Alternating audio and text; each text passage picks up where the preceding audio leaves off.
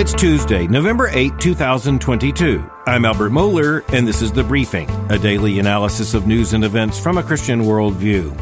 Well, it's Election Day in the United States, but make no mistake, and I say this with regret, it may be some time until we know exactly what the returns will be and what the results of the election will shape up to be in coming days. We're going to find out more, but the reality is that right now, the most important thing I can say is that you must be certain that if you are qualified to vote, you vote. That if you are a citizen of the United States, if you are qualified to vote, it is your responsibility to vote. And as you understand this in a Christian perspective, if in a situation like this you have a right to vote, not voting becomes a vote. Not voting is actually a part of the math. You basically give a greater value to every other vote within the jurisdiction in which you might have voted. And from a Christian biblical perspective, the important thing to recognize is that there is no way out of this responsibility. That is a part of the social compact of living in an electoral system of self-government. In such a system, every single citizen who has the right to vote thus has a stewardship that even if unexercised is still very significant. The math is still very, very important. Your vote really does matter.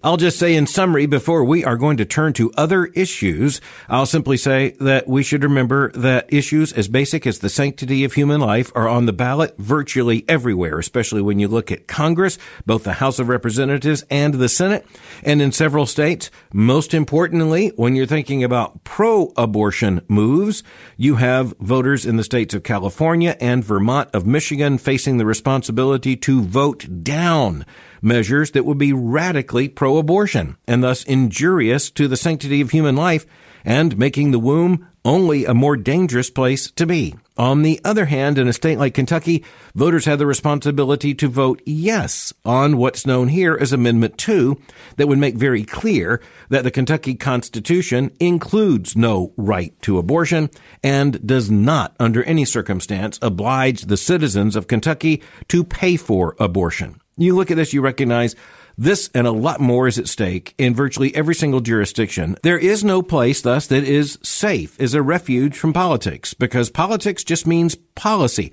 and the process by which policy and law are put into place. We care deeply about what those policies should be because we care deeply about our community, our state, our nation. We care deeply about the good and the flourishing of our neighbors, and thus we have a responsibility to vote. So if you haven't yet, go vote. And since we do not yet know the results of the election, and thus it really would not be productive to speculate, we're going to turn to other issues of great worldview concern, and we'll do this a bit today and tomorrow because we're about to be hit with an avalanche of information subsequent to this election. But this does give us an opportunity, while everyone else is talking about the election and saying basically the same thing over and over again, well, let's just not do that. Let's look at some other issues because they are also important. One of the things we need to think about is a formal meeting known as the Conference of the Parties of the United Nations Framework Convention on Climate Change 27. Yes, it takes that many words for the United Nations to say we're going to have a meeting in Egypt over climate change. Again, the Conference of the Parties of the United Nations Framework Convention on Climate Change. What's going on here? Well, as you know, the issue of climate change is not only controversial, it is presented as extremely pressing. And by the way, I don't deny that it's real, and I don't deny that it's pressing. What I do deny is that there is any simple answer to this that will not come with incredible human costs. And this is one of those situations that's good for us to think about from a Christian perspective because it reminds us of several very important things. One thing is, even if you are agreed on the nature of a problem, you might not be agreed on the nature of a solution. So let's talk about what's going on there. First of all, this is the United Nations framework. It is the United Nations that has called this conference. And one of the things we need to note from a biblical perspective is that when you're talking about something like the United Nations, you need to notice that these nations are not all that particularly united. There's a reason for this, and this gets to the biblical, the Christian worldview principle of subsidiarity, which means that the most truth and the greatest order and preservation subsides. That is to say, it exists at the lowest, most fundamental level of society. This is why children are best raised by parents. It's not to say that a community can't do something on behalf of children. It's just to say that a community can't replace parents. And for that matter, a state can't replace a community. And a federal government can't replace a state or a community, much less the family. You get to an abstraction like the United Nations, which is supposed to be a congress of all the nations of the world, and you come to understand we shouldn't be surprised that there is very little that unites the United Nations. And that's because even if you're looking at the level of a nation, and this is a point I often try to make, when you're looking at something that is a unit the size of a nation, that is about as large as the human imagination and as the human social reach. Well, it's just about as large as it's able to achieve. Because once you get beyond nations, basically all you can have are some treaties among nations for mutual interests. You might have some mutual recognition. But when it comes to governing, that's a big enough challenge for nations, particularly for big nations. But when you look at something like the United Nations, it's implausible to believe that it can actually govern much of anything at all. But it does become a forum for conversation. The United Nations has a lot of conversation. And by the way, it is the realization of what we see in the Old Testament in the book of Genesis about God's curse upon human sin and human rebellion with the confusion of languages. And of course, this takes us back to the classic biblical text of the Tower of Babel. But it's not just language barriers that marks this kind of international gathering. It is also the fact that there are clashing worldviews here. There are clashing priorities. There are clashing interests. Now, that doesn't mean this kind of conversation is useless, but it does mean it is likely to be more about confusion than about clarity and more about disunity than about unity. Now, the international press are giving us a great deal of attention. The New York Times recently had a headline, Gathering in Egypt to Address Climate at Critical Moment. USA Today, Summit Holds Lessons, Progress for Climate. Much of the coverage actually comes in a form of an apocalyptic warning, such as, there is no way to stop climate change. All we can hope is to slow it down and save civilization. Very dire warnings coming out of this. Some of the language used at this meeting already is similarly alarmist. For example, you have the Secretary General of the United Nations, Antonio Guterres of Portugal. He is making very clear statements, even if they are short sentences. The Secretary General of the UN said, quote, "Our planet is fast approaching tipping points that will make climate chaos irreversible. We are on a highway to climate hell with our foot still on the accelerator," end quote. Well, that's an easy enough metaphor to understand. But as you begin to take a look at what's actually going on there in Egypt, once again, it is not most characterized by agreement, but more generally characterized by disagreement, and not by common interest, but by different interests. And that's the issue. When you bring all these nations together, every single one of these nations has its own interest or interests. Now, in the Secretary General's speech, you see him recognize that by talking about the opportunity to join together the interests of the nations of the North with the nations of the South. He's not primarily there talking about geography, although it sounds like it. He's talking about industrialization, with the North being far more industrialized or having more advanced economies on general terms than the economies of the South. And thus what the Secretary General is talking about there is a sort of unity that would transcend the differences not only North and South, but the differences between the more and less economically developed nations of the earth. But you'll notice those are two very different sets of priorities. So one of the things that has emerged already in Egypt is the fact that you have many of the nations in the so-called developing world, that is the less advanced economies, less industrialized, less technological.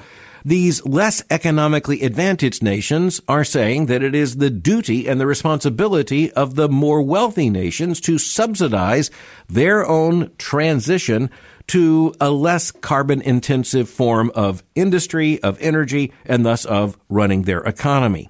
And they're also looking at the fact that they can point to natural disasters such as floods or famines and such things and say, look, this is being caused by climate change. Is that right or is that wrong? Well, as we're going to see, that's a complicated picture.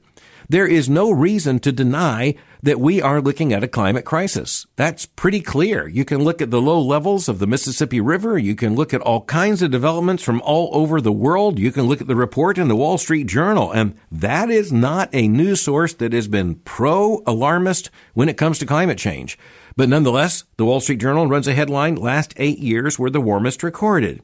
Now, this can be exaggerated as a problem. It can also be ideologically contorted in such a way that it is used as a justification for everything from a one-world government to some form of global socialism. But nonetheless, you don't have to deny climate change to say there has to be more to this picture. And for one thing, even the USA Today story points out something that you're not going to hear from many of the alarmists, and that is that if you look at the United States, and you heard the President of the United States, frankly, fumbling through this issue over the course of the last several days, infuriating members of his own party, not to mention the opposing party. But the President was indicating an end to the use of fossil fuels, and as he said, no more permits for offshore drilling and that kind of thing when it comes to oil. But at the same time, he's saying that he wants to claim responsibility for future lower fuel prices, and that, just to state the obvious, doesn't add up. But nonetheless, there is some good news here, and as you're looking at this, you need to recognize that, as USA Today reports, the United States peaked in greenhouse gas emissions in 2007. So that will soon be 20 years ago. So in the United States, there is progress. And it's not just progress when it comes to the transition in energy. It's also progress that is seen in all kinds of things, such as an expansion of consumer choice with the development of technologies. Just use brand names like Tesla. Look at Ford's new all-electric F-150 pickup truck, things like that. It is likely that we are going to see a further and even more rapid transition, but it's not going to be even, and it is not going to be forced by government if it's going to be successful. It is likely instead to depend upon market sources and market forces, and it's not going to be uncomplicated. So when you are thinking about, for example, electric vehicles, just recognize those require batteries that require precious metals that cause a great deal of ecological damage by extracting those necessary minerals and metals.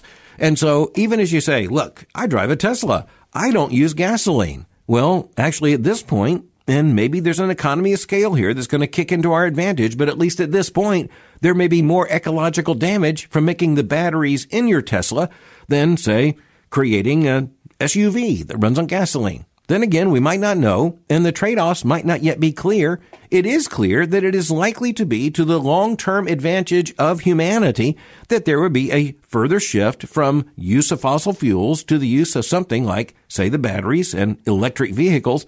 But if it were easy, say, to just flip that switch, well, someone would have done it. But it is noticeable that the advances on this have been very, very fast compared to some prognostications just of even recent history. And we also need to note that the most important of these advances have really come from a market economy, from businesses such as Tesla and Ford, just to give two examples, deciding it's in their corporate best interest to offer these alternatives to consumers. So even with all the alarmism, and again, I'm not denying that climate change is real and that it's a real problem, but still it's very important to recognize that with all the messaging here in the United States, we are making progress. Our carbon emissions, we are told, peaked in 2007 and have been going down ever since. And you now have people in the United States able to make choices about all kinds of energy use. But nonetheless, worldwide, we do face a real challenge, but the point here is that even as the United Nations has thousands, tens of thousands of people there in Egypt for this discussion, no one really and responsibly expects the solution to come out of that meeting. For that matter, it's hard even to put it together in usable language. But I want to point out one other issue, and that is that as we're looking at this, Christians need to be aware. Indeed, thinking people just need to be aware that sometimes you can hear a case that seems overwhelming when evidence is given until you find out there might be contradictory or contrary evidence, or you might be receiving partial evidence.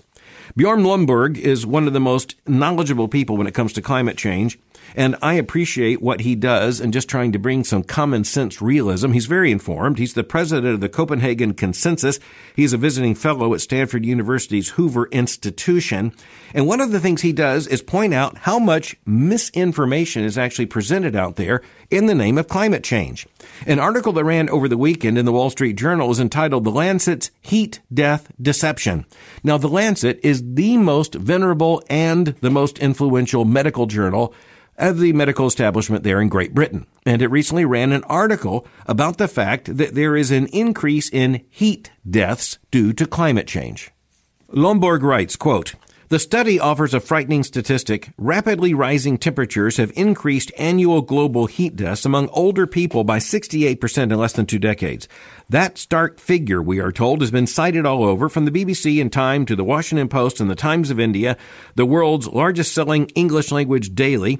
UN Secretary General Antonio Guterres publicized the report, tweeting a link with a grave statement of his own, quote, 'The climate crisis is killing us. COP27,' that's that meeting in Egypt, 'must deliver a down payment on climate solutions that match the scale of the problem,' end quote."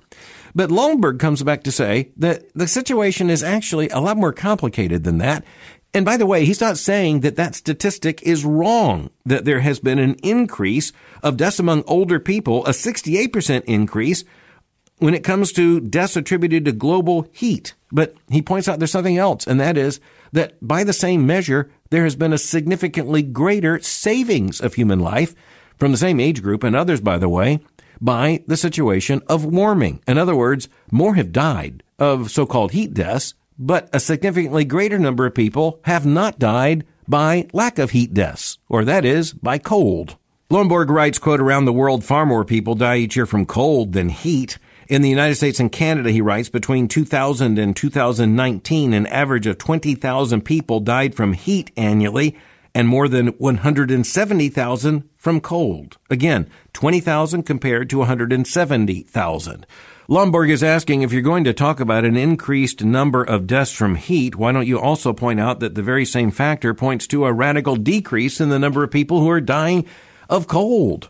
Now, that's a very good question, and it just points to the fact that in an ideological conflict, both sides are likely to choose the parts of the evidence they think will help make their case or reach their goals at the expense of the other part of the information. That's at least something of which we need to be aware, whether we're looking at the way we make arguments or listening to how others make arguments. But Lomborg points to something else, and that is that if you're going to talk about an increase, maybe you need to put it in context. He writes this, quote, "Annual heat deaths have increased significantly among people 65 and older worldwide. The average deaths per year increased 68% from the early 2000s to the late 2010s. But that," he says, "is almost entirely because there are so many more older people today than there were 20 years ago, in part because of medical innovations that keep us alive longer." He then writes this, quote, "Measured across the same time span, The Lancet maps heat deaths. The number of people 65 and older has risen by 60%. In other words, he says, almost by the percentage that the increase in heat deaths among people that age have also risen. He said if you take out the rise of population, it turns out to be a 5% rise, not 68%. But you know what? 5% doesn't make the headlines that 68% will make. Now, we'll be watching with interest to see what comes out of COP, that is Conference of Parties 27. But let's just remind ourselves that we are talking about United Nations that are not very united. And so it is unlikely that there's going to be an overwhelming consensus or agreement coming out of this meeting. When that consensus doesn't happen, don't be surprised. At least in part, I wanted to raise that issue because there are some issues of such moral complexity that we as Christians just have to admit there isn't a simple, clear yes or no here. There's not a simple, clear this way or that way here. Now, there is when it comes to something like the integrity of marriage. There is when it comes to something like the sanctity of human life. But sometimes we are looking at issues in which it isn't particularly clear what exactly is the right way. Or to put it in another context, this might be good, that might be better, that might be best. There might be a good argument about which is which. And sometimes you get deeply vexing moral issues in a broken, sinful world that simply defy any very clear understanding of what exactly is just, what exactly is right. The Supreme Court of the United States this week is going to hear oral arguments in a case that will test the moral understanding of any single human being, and that includes the 9 human beings who are sitting as justices of the United States Supreme Court. The headline in the New York Times is this: Supreme Court adoption case may threaten tribes' sovereignty. It comes down to this. The Supreme Court of the United States has agreed to take a case that tests the degree to which, for example, adoption should be allowed even when a child is identified as being a part of a certain Native American or Indian tribe. To what degree the interest of the child should prevail as might be determined by a court. This is in the best interest of this child versus this is in the best interest of this tribal group. And as you're looking at this, you recognize there is a long history here, and that history is deeply conflicted. That history is in many ways deeply tragic. It is one of those histories that is laden with morality, and it has to do with the way that the white European settlers dealt with the Indians who were living here and confronted them, and there were atrocities on both sides, but there is no doubt that the Europeans who came to the United States eventually made conquest of the land. And it's a different form even of understanding the relationship with the land. Because when you're talking about a tribal way of understanding the land, and you're talking about something like a European model where you end up with a map with states and overlapping jurisdictions and all the rest, well, you're looking at a clash of civilizations. And we're now looking at the aftermath of that clash. And we're looking at the deep brokenness that can occur in human life. And we understand as Christians, that's the result of sin. And it's not just something with individual consequences. At times, it comes with massive constitutional questions. And it comes down to brokenness, which would explain why there are children in need of adoption and foster care. And in this story, by the way, there's a tremendous testimony to the fact that evangelical Christians are deeply involved in trying to help children in such a situation. At the focal point of this story and of the Supreme Court case is an evangelical couple trying to help to foster and adopt some Native American children. But there's an existing law in the United States that says that if a child is identified as belonging to a tribal group, and by the way, the percentage of the ancestry of the child is here very much in dispute, what actually constitutes that, then the child is to be returned, at least there is a strong legal preference for the child to be returned to the tribe, or to what is described here as the tribal nation and its sovereignty. The Supreme Court is going to have to make some constitutional and legal judgments here, but we as Christians recognize there are some huge emotional issues at stake here, and we're talking about the welfare of children, and we're talking about the fact that there are people, in this case, we're talking about an evangelical couple who've been doing the brave and courageous work of taking care of many of these children, and at least when it comes to one of them, there's the threat that the child will be taken away from them. But the big brokenness in this is the question, is what the court should be concerned about, what the law should be concerned about, primarily an individual question of what would be best for this child or what would be best in the larger national and in the larger moral sense for the preservation of a tribal or Indian nation people. That turns out to be a huge and likely insoluble question. But the Supreme Court's going to have to rule one way or the other. And once again, we are reminded of what is presented in the Old Testament as Solomonic wisdom, as the fact that human wisdom can take us very far in many of these issues, but we're also confronting here the limitations of human wisdom. You could have people who intend to do only the right thing, who confronted with a question like this recognize in a broken world it is sometimes very, very difficult to know exactly what the right thing is. One of the issues of intellectual responsibility for Christians is understanding that sometimes issues really are clear, sometimes even a binary. This is right and that is wrong. And we are living in a society that wants to deny that anything can be that clear. We know that on many of the most basic moral controversies of our day, there really is a very easily understood right and an easily understood wrong.